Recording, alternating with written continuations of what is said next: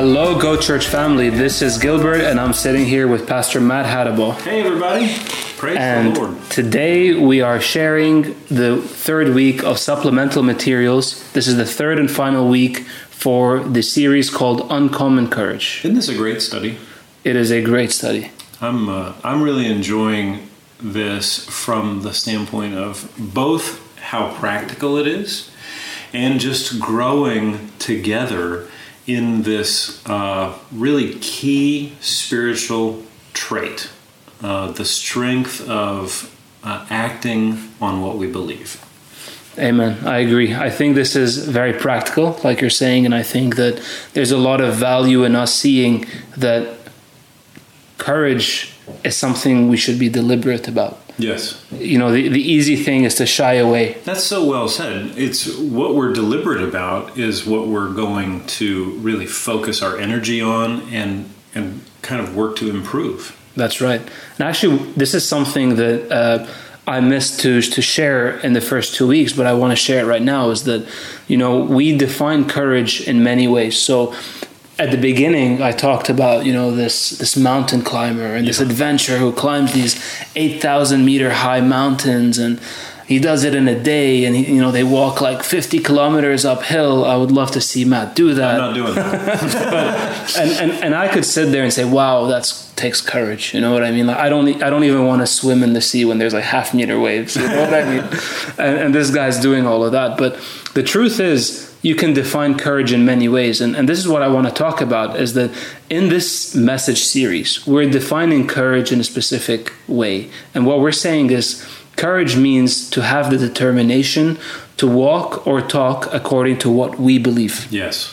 And that's super important to understand, that in small things we can have courage, and in big things we can have courage, as long as we are true to our belief. Yeah. Very well said. And this session, this week, we're going to talk about not being afraid. Yeah. So this is obviously one of the main issues that prevents us from stepping out in courage. And there's, really two parts of this discussion, which is, A, we want to learn to not give in to our fears, and we want to not be led by our fears. And B, we also want to talk about the point that when we are doing the Word of God and when we're living according to God's Word, we will suffer persecution. And we need to be clear about what persecution means, because it means certain things and it doesn't mean certain things as well. So, Matt, do you want to elaborate on that subject about persecution? Wow, that's so good. Jesus in Revelation, we mentioned this previously in one of the other podcasts, but he says, to them that overcome, I'm going to invite to sit on my throne. To them that overcome, I'm going to offer this crown as reward. There is an invitation to overcome. Overcome what? And it's overcome the obstacle or the adversity that would seek to or try to get us to turn to the right or to the left from what God's called us to do. Honestly, being courageous is deciding to do the right thing every time according to the Word of God. It's not climbing Mount Everest. It's not summiting some impossible feat. It's just deciding, today I'm going to act like God's Word is true. Right. In my relationship with my wife. Right. Today I'm gonna do what the Word of God says and behave the way the Word of God tells me to behave, no matter how I feel. Right. That's so valuable. That's so important. That, you know what, we need to understand that even if we're doing the right thing, things will come against us. Yes. Right? And Jesus even knew that, and he says, to he who overcomes. And he expects us to go through these things. The thing that comes against us, really, generally, most of the time, is like fear of what might happen. Yes. Or our feeling of what we want to happen. And if I say, you know what, I'm going to disregard my fear of what might happen, and I'm going to ignore my feeling of what I necessarily want, and I'm going to choose rather to act on God's word, that is uncommon courage. It takes courage to act on what we believe, act like God's word is true. That's good. That's good. So fear of what might happen and feeling of what I want. Yeah, that's really good. And I could say that, you can find either one of those 2 points in anything that takes you away from being courageous in the Word of God. But see, if we don't keep the concept or the discussion of courage in that arena, then it stays in the Netflix documentary about the guy that climbs mountains. Right. But courage on a practical, everyday level is the courage to ignore what I really want to say. And ignore or refuse to be ruled by what I'm afraid might happen. Yes, that's right. Let's talk about, we have a couple of illustrations that we want to share today, and let's talk about the first one. So this is a story which we actually looked at last year in a series called Ups and Downs. And such a great message. That's on the YouTube channel. If you haven't watched it, maybe you're new to Go Church, I would encourage you to go back on Go Church Beirut YouTube and watch that Ups and Downs. And if you did see it, I would encourage you to watch it again. So basically, in this series, we talk about 2 different illustrations, and we're probably going to talk about both of these today. But the first one that we want to talk about is in the book of the prophet Daniel in chapter 3. And this is a story where the people of God at the time were exiled into Babylon. They're probably first generation slaves in Babylon living there. And there's an instance where we see these 3 men called Shadrach, Meshach, and Abednego. And at this time, the king of Babylon, Nebuchadnezzar, he decides to make a golden image of himself. And he instructs the whole assembly of the people. So every person in Babylon, he instructs all the officials and all the government, people to come out and to bow down and worship this statue. So what happens next, Matt, in this story? Well, I think 2 surprising things happen. One is all of Babylon agrees and bows down to this statue of gold, which honestly, maybe it's just the American in me, but that makes no sense. I just can't get there. Yeah. But Shadrach, Meshach, and Abednego, they knew, they had come into Babylon as captives, and they knew the law of Moses. And the law of Moses was to not make a handmade image and not worship it. And so all around them, people are bowing down to this golden idol. The king, who is essentially, he's not just the king of Babylon, he's the effective king of the known world, has made this decree. Hey, everyone has to, when the music starts, everybody get on your knees to this giant golden statue. Shadrach and Meshach and Abednego have God's word. God's word's already clear on this. Don't do this. And so they have a decision. And the decision is go along with everybody else, go along and get along, or obey God's word. Or in other words, act like God's word is true. God's word said, if you worship me, the Lord's very clear, if you worship me, you'll be blessed. Right. If you worship idols, you'll be cursed. Shadrach, Meshach, and Abednego are like, hey, we're already in captivity. I don't want to be cursed, so I'm going to seek the blessing. They'd already received blessing by putting God's word into practice.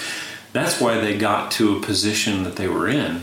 And now they have that decision, and they make the decision they're not going to bow. And the story gets exciting from here, right? Right. So when the whole nation basically bows down and these guys don't.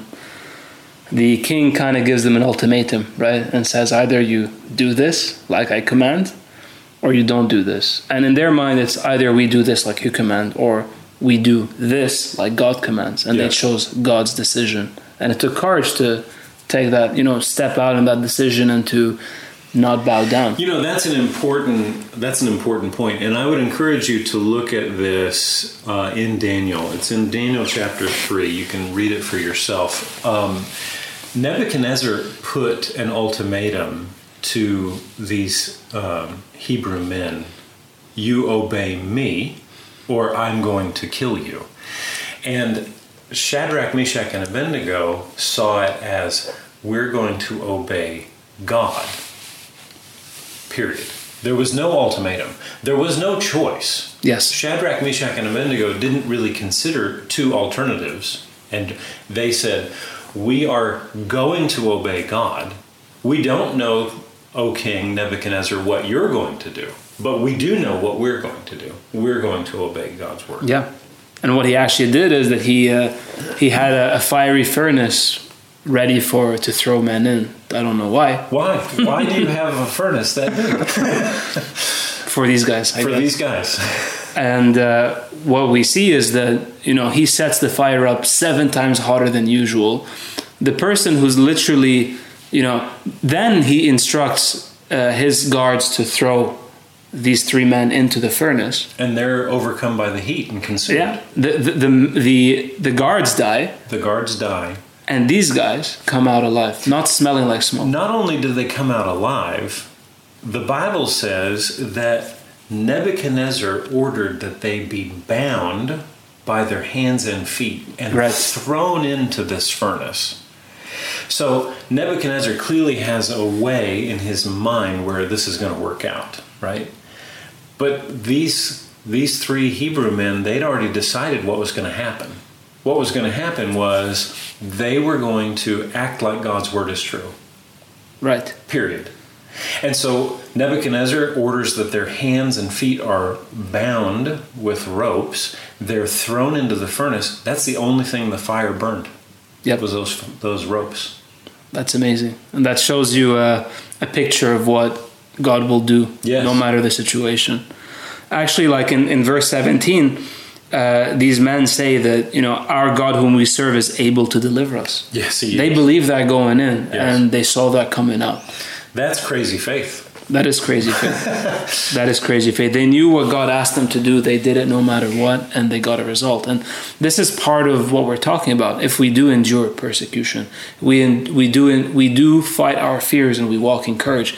There's something good on the other side for us, isn't there? Yeah. There's something positive that God's doing. I mean, Romans 8:28 says that, all things work for the good of those who love God and who are called according to his purpose. Yeah. So if we are walking in his purpose, he's working things out for our good. So no matter what it looks like is blocking our path, no matter the fear that's preventing us from doing something that we know we're supposed to do, there is reward in the courage that we exercise. That's exactly right. And, it's I think worth mentioning, God didn't throw these guys in the fire to teach them a lesson. No, God didn't throw them in at all. It wasn't his fire. No. But he was with them in the fire. Yes. That's what Nebuchadnezzar looks and he says, hey, wait a minute. How many guys did we throw in there? Because I see 4. Yeah. I love that. Yeah. I love that because in the middle of the worst trial, these guys experienced the greatest victory. If we want to have great testimonies, it means that we're going to have to go through great tests. Yes. But in the midst of those great tests, we're not doing it on our own by ourselves. He is there with us. Right. Right. That's a picture of Jesus, right? That's a picture of where we were before, what we're coming through, and the fact that he became God with us, right? The why behind Uncommon Courage is there is a great victory that Jesus wants us to experience with him, And we need to make the decision to act like his word is true to see that victory come to pass. That's right. Now, the second illustration, I'm not going to talk about an illustration, but I'm going to talk about a person, which is Paul. Yeah. And what he went through during his life and ministry, right? And he was someone who, if we look back at last week, we talked about not compromising the word of God. He did not compromise the word of God, right? No matter what, he's going to Damascus because he believes he's supposed to go to Damascus and persecute these people. And then he meets Jesus on the way. Then he gets to Damascus and then he's convinced of who Jesus is and he's convinced of what he's preaching. So he does things with conviction. Yeah. We talked about conviction. He does things with conviction. He's done that through his whole ministry, and that's super clear what his plan was. And we see in 2 Corinthians chapter 11, we see a whole huge list of things that he was persecuted with, right? We see a whole huge things. He says how many times he was shipwrecked and beaten, and he says something, one of the translations called in deaths often. I don't know what that means. I don't want to know what that means, but it sounds intense. Yeah. And he was in the will of God, right? God called him to go. God called him to go to certain places. We see that he always looked for God's input. He says that, the Holy Spirit prevented us from going to certain places. The Holy Spirit led us to go into other places. The Holy Spirit connected us to certain people to get things done in these places. I mean, just think about Acts 14, for example, for just a moment. Acts 14 talks about the lame man at Lystra. Paul sees that he has faith to be healed. Yes. He says, stand up right on your feet. This man receives his healing by faith. And then the whole city is like, hey, these are the gods. This is Jupiter and this is Zeus. And they try to have sacrifices. Yes. And they barely restrain them. No, please don't do this. Please don't do this. A couple of verses later, Paul is stoned to death. This is a rough time, right? Paul is a man of uncommon courage, for example. Yes, he is. Yes, we see this happen across the Bible. What's beautiful is that in one of his latest epistles, he says that the Lord delivered him out of them all the persecutions that he went through. And that's something we can count on, right? He went through them. Yeah. Yep. And he faced them even in the perfect will of God for his life. He faced them when he was doing exactly what God asked him to do. That's important for our lives. How does this apply to us? How does this apply to our steps of courage? Now, I'm not suggesting that, you're going to go from sitting on your couch to go halfway across the world and you're going to get stoned to death. But there is a step that you can take. And in that step, it might not be a stoning, but it might be rejection from one of your friends or rejection from your family or an insult from someone you value, right? It can be that small. And we need to understand that it takes courage to take this step. And even if we are met with persecution, we're still on the right path if the Lord told us to do this. Yeah. We're still on the right path if we know that this is the will of God. And we shouldn't be discouraged, or we shouldn't feel like, oh, I need to stop doing this. And what's the point of this whole courage message? And what's the point of, inviting someone to church if, the first 3 people said no and made fun of me? You know what I mean? It can be that simple. And, there are stories like the story of Billy Graham. Billy Graham is one of the most famous evangelists in the Christian world. Amazing. Yeah. Amazing things. I mean, he led the Queen of England to Jesus. Praise God. That's amazing. Yeah. And we're thankful, especially during this recent time, right? Yes. Where she's passed and we know where she is. Yeah. No, Billy Graham led hundreds of thousands of people to Jesus. He would actually, at one point, their ministry would send people, maybe 25, 35, 40 people into a city a year ahead of time, and they would make preparations for 4 and 5 days of evangelistic meetings where they would invite everyone in the community, everyone in the city to come and hear the gospel. Literally millions of people came to know Jesus through the ministry of Billy Graham. Yeah. And you know where that started? through a guy that no one's ever heard of. Exactly. So basically, the person who invited Billy Graham to a church service and invited Billy Graham eventually to the to one of the outreaches where Billy Graham got saved was a man named Albert McMacken. And he was not a preacher. He was not some huge, speaking talent. He was not a guy who was on TV, but he was just someone who worked on a farm. And all he did was he convinced Billy Graham to come with him just to one meeting. Talk about small things that make a big difference. Small things that make a big, big difference, right? See, the uncommon courage to overcome the fear of what someone might say when I invite them to come with me to a grow group, or the desire to just avoid confrontation or avoid having a long discussion of, well, I don't believe like that, or I'm this religion, or I worship God according to this set of rules.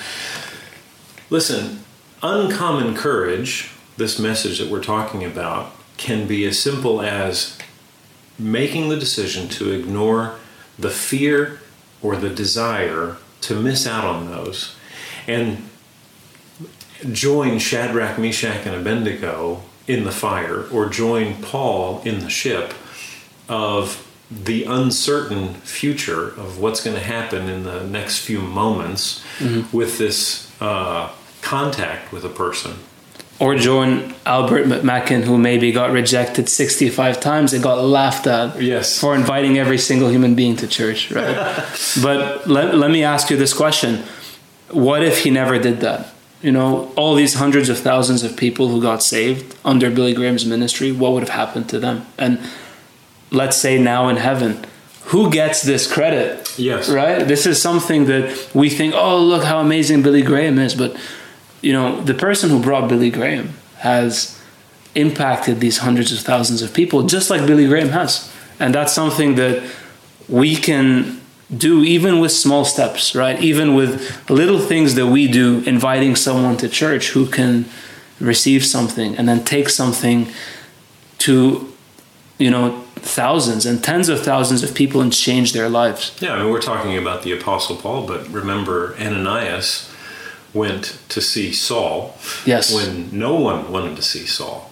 Sure. And Ananias got to minister to Saul, and there's generations after generations of people that have been impacted by the ministry of the Apostle Paul. Yep.